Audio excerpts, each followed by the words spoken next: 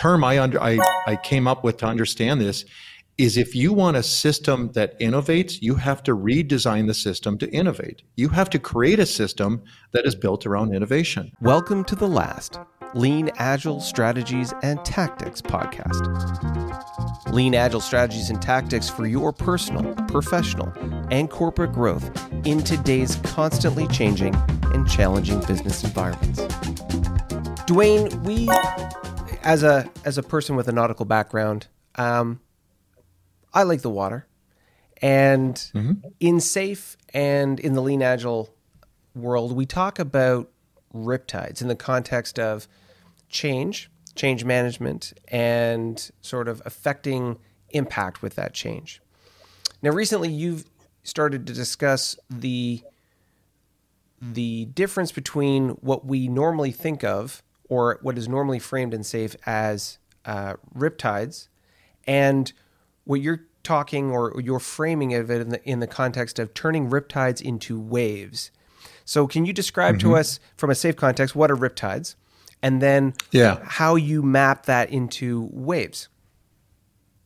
Yeah, so it's a term that Scaled Agile started a few years ago. They call it innovation riptide, or innovation riptides. And essentially what they're talking about is that continuous cycle of new ideas coming in through innovation, feeding perhaps from the portfolio into the art level backlog. That results in new information that generates more energy at the portfolio level, at the art level, and it's a continuous cycle of continued learning and almost an increase in learning. These riptides, because the concept of riptide is a very strong channel of energy, highly focused channel of energy, it will tend to stir a lot of movement within an organization. It will really start to invigorate the organization. But here's the concern. If you really more with the analogy than with the concept, riptides are dangerous in the ocean, but they're also necessary, and they're a necessary part of nature. If you're not familiar with a riptide, what it does is it's essentially a narrow channel or a portion of water coming into the shore, or coming out from the shore, and it's essentially a funnel that allows the water coming into shore to channel back out in an efficient and effective way. But it's a very narrow channel of water. What I've been playing around with lately is converting those innovation riptides into innovation waves. The reason a riptide works the way it does is it's affected by a number of factors: wind, water temperature, the underground, underneath the ocean, the beach. All these different factors come into play and impact how riptides work. If we want to take that narrow channel of energy, that narrow channel of innovation, and instead make it an innovation wave, the entire beach is flooded with innovation. The entire organization is taking that on, and everything we're doing has an innovation focus to it. And I don't care if it's new product development or if it's business as usual, keeping the lights on.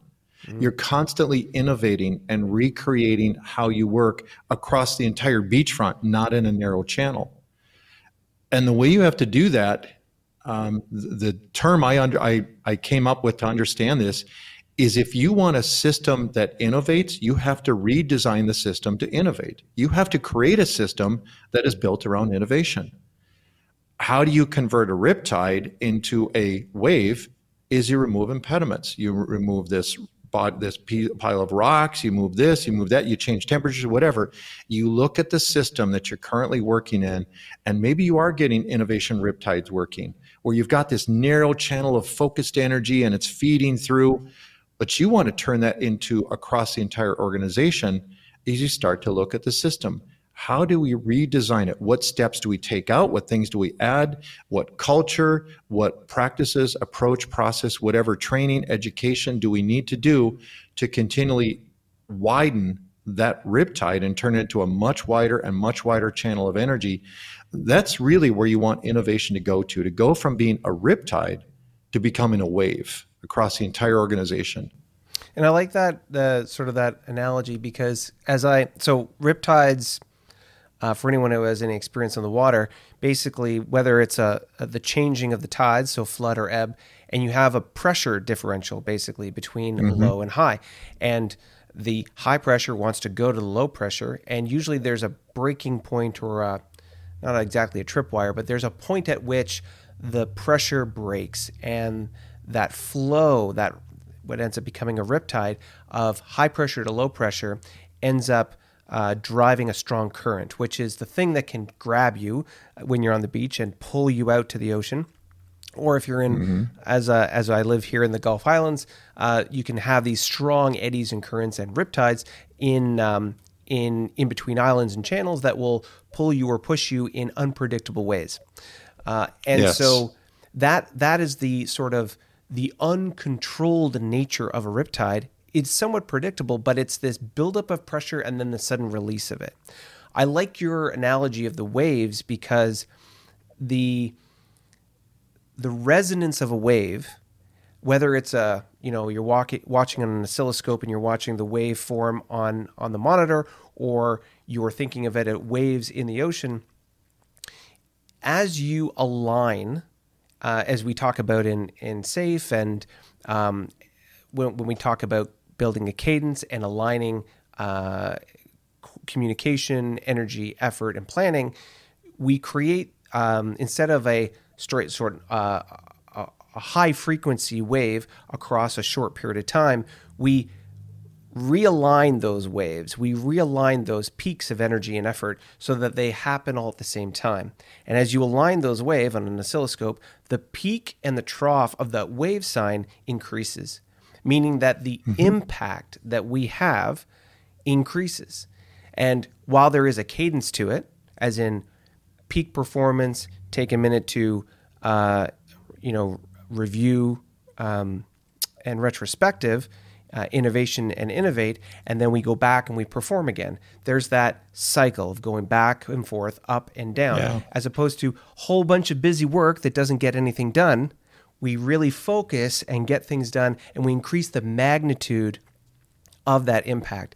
And so that resonance piece about the wave, whether it's a wave sign or it's the waves in the ocean, that's how I think of it. Instead of it being disruptive, unpredictable, and a little messy, it's much more predictable, much more manageable, and much more impactful when you create that wave resonance, that amplified impact that you talk about. Yeah. So Tony, have you ever taken the grill off a big, massive home theater speaker or something, and you put your finger on the cone of the speaker while it's operating? What happens? Dulls the sound. Dulls the sound, absolutely. Most organizations are struggling with, they've got about 100 hands on that speaker cone. And that's where we're struggling. And that's where I'm trying to help organizations see there is so much potential out there. We're going to talk later about flow velocity and flow efficiency. But the bottom line is, through our studies and research, most organizations are operating at about a 5 to 6% flow efficiency. 5 to 6%. That's because of all those hands on that speaker muffling that resonance and turning it into dissonance. And that's why I keep talking about, if you want to change that innovation riptide into an innovation wave, you have to start removing those hands one finger at a time. You're not going to be able to get all of them removed all at once. But as you continue to remove more of those impediments, more of those blockers, redesign the culture, redesign the process on a regular, consistent basis, that sound gets clearer and clearer and clearer. And that should be a key goal of leadership, is improving that resonance, is taking that narrow channel of energy and expanding it, freeing it up. Innovation doesn't require a new skill set. It requires a removal of impediments. It's not about teaching people how to be innovative. We already are innovative. SAFE principle number 8, unlock the intrinsic motivation of knowledge workers. Intrinsic means it's already there. You don't have to add it. It's not a pill you take. It's there. It's redesigning the system to increase that resonance and to remove those blockers and those impediments that stifle the innovation. That's really the key. And again, this isn't about just new product development. This isn't one corner of the organization that you're helping to improve innovation. That's a riptide. It's about getting the entire organization innovating on everything they do on a regular daily basis. It becomes part of the DNA. Mm-hmm. It's like it's synergy. Mm-hmm. It's we talked about this in another context, but it's not even slow and steady effort at this point. It's just the consistent applied effort versus the sort of inconsistent and what can sometimes be chaotic spurts of innovation that occur with that Riptide analogy. But if you're able to, again, align the organization, coordinate your teams, like you say, remove the anti-patterns, the impediments, the things that are blocking, constraining, or bottlenecking what it is that you're doing, you really open up. Sort of maybe using the metaphor of the dirt bike. As you are an amateur dirt biker, you can open up the throttle and really kick it into high gear on the straightaway, as opposed to getting tied down with all sorts of debris or whatever might be an obstacle in your path. I might be pushing that metaphor. Is that a good metaphor? No, it's pretty accurate. Actually, I'll apply it more to the road racing I do on motorcycles. Turns get in the way of lap times. Turns slow you down. But from a racer's perspective, that's where the fun is, because that's where you can really improve your lap times. Just about every amateur can twist the throttle on a motorcycle just as fast as I can. It's being able to twist it at the right time and be able to twist it sooner and use it accordingly. And that's where organizations need to start learning is, again, trying to remove as many of those impediments as they possibly can. And this is on a regular basis. Think about a beach. A beach is constantly evolving and shifting, sand moving around, rocks coming in, different things like that. The system is constantly evolving. This is not something that you do a Six Sigma effort and you fix this and you go, okay, we're good. That's the worst thing you can do. You have to get into the habit of doing this on a regular, continuous basis. I've mentioned this before. One of my favorite Taichi Ono quotes is, and I'm paraphrasing, is you should be throwing away the process manual about every 2 weeks. Because you continue to change how you work on a regular, consistent basis. The only thing consistent is your rate of improvement. Everything else is continuously changing. And that's scary for a lot of organizations because there's so many variables out there and so many factors that they're saying, oh my gosh, can we let one thing just stay the same for a while?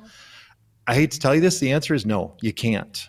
I wasn't expecting us to take this turn here, but it makes me think of, so let me set this up and try and knock this out of the park. Let's see how this works. So, Okay. If we work on the assumption that the rate of change is accelerating, maybe not exponentially, but it is continuing to accelerate the rate of change, whether that's based on technology or culture or both.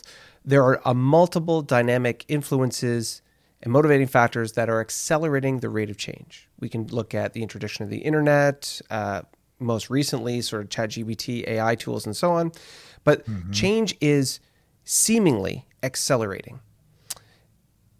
If we are working in a way of working, a model, whereby we only work in static, inflexible, highly structured systems, then we are structurally unable to adapt to that ever accelerating, changing environment. Right. That said, people hate change. We know that. We don't like change. And so what works today, we feel like we don't want to change because we're afraid it may not work tomorrow. I would challenge anybody listening to this podcast that the fundamental mindset shift that we all as professionals have to make is that we have to embrace the change. And here's my oddball connection.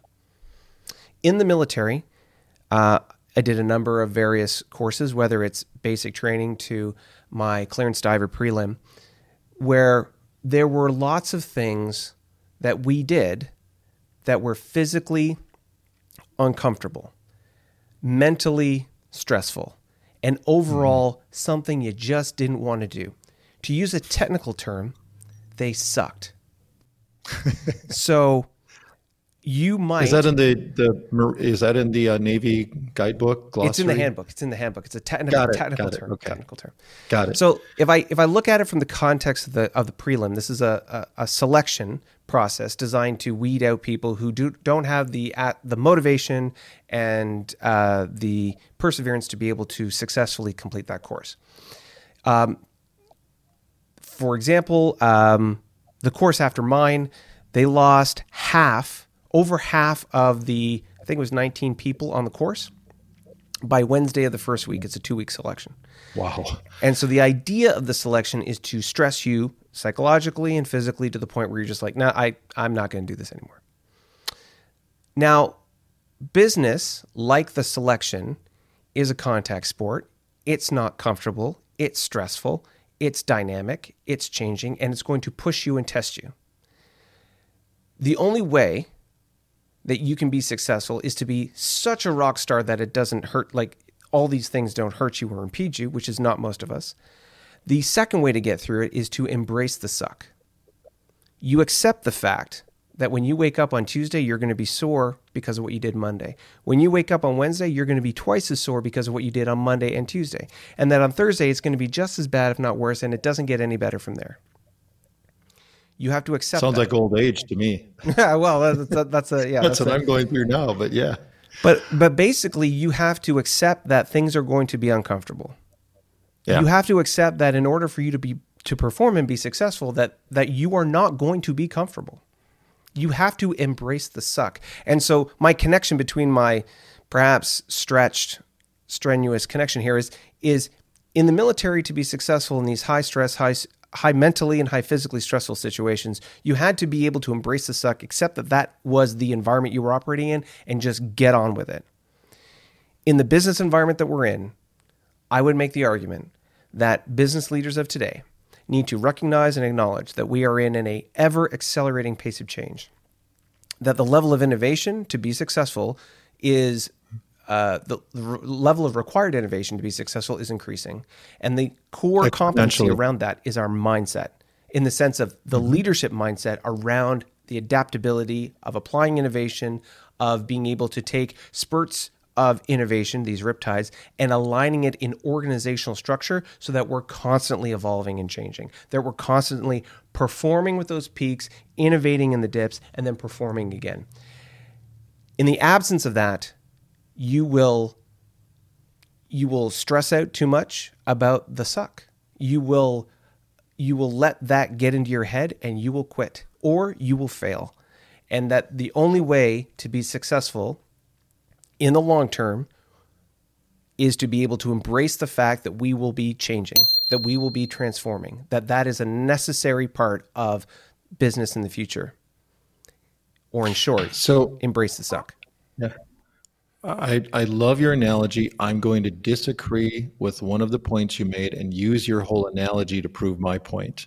Bring it. People are not afraid of change. They're afraid of the unknown. Fair.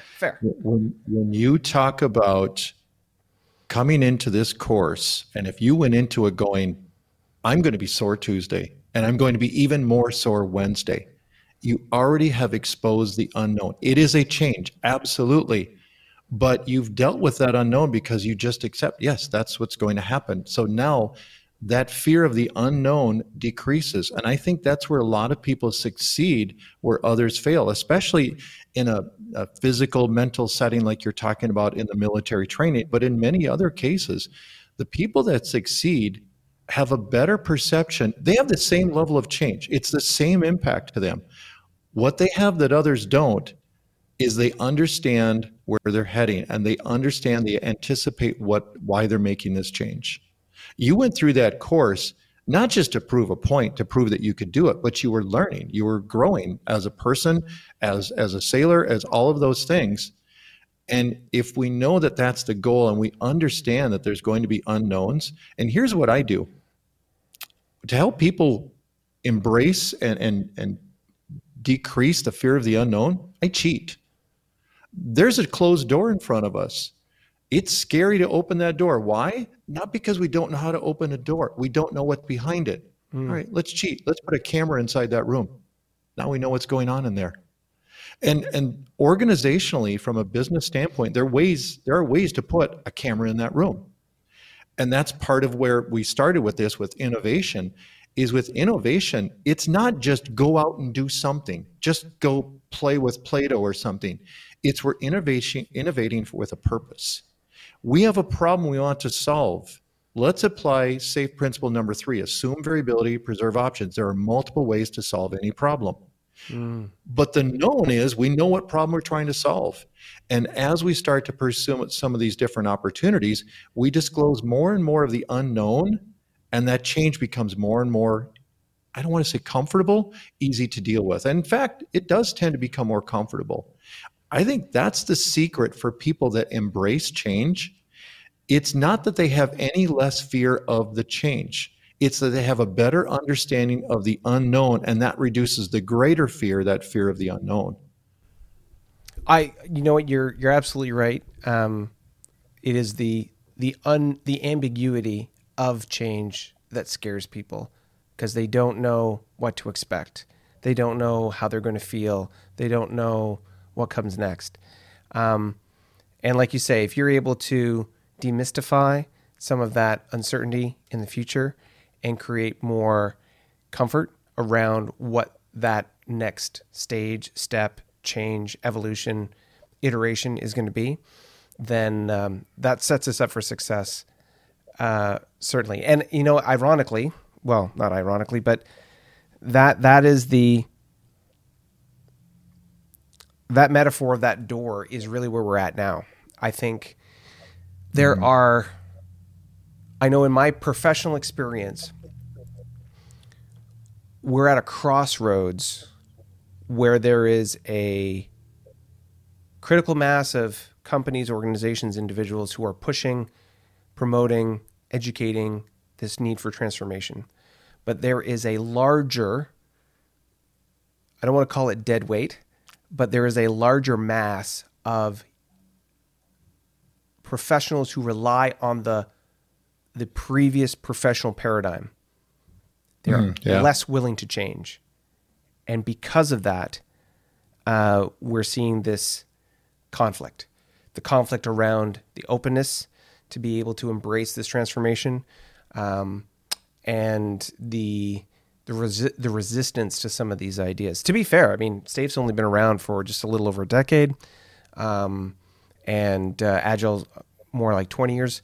But I mean, all these other methodologies and the tailor-stick approach, I mean, like a century plus. So, you know, there's a lot of, as we used to say in the Navy, 100 years of over 100 years of tradition impeding progress every day.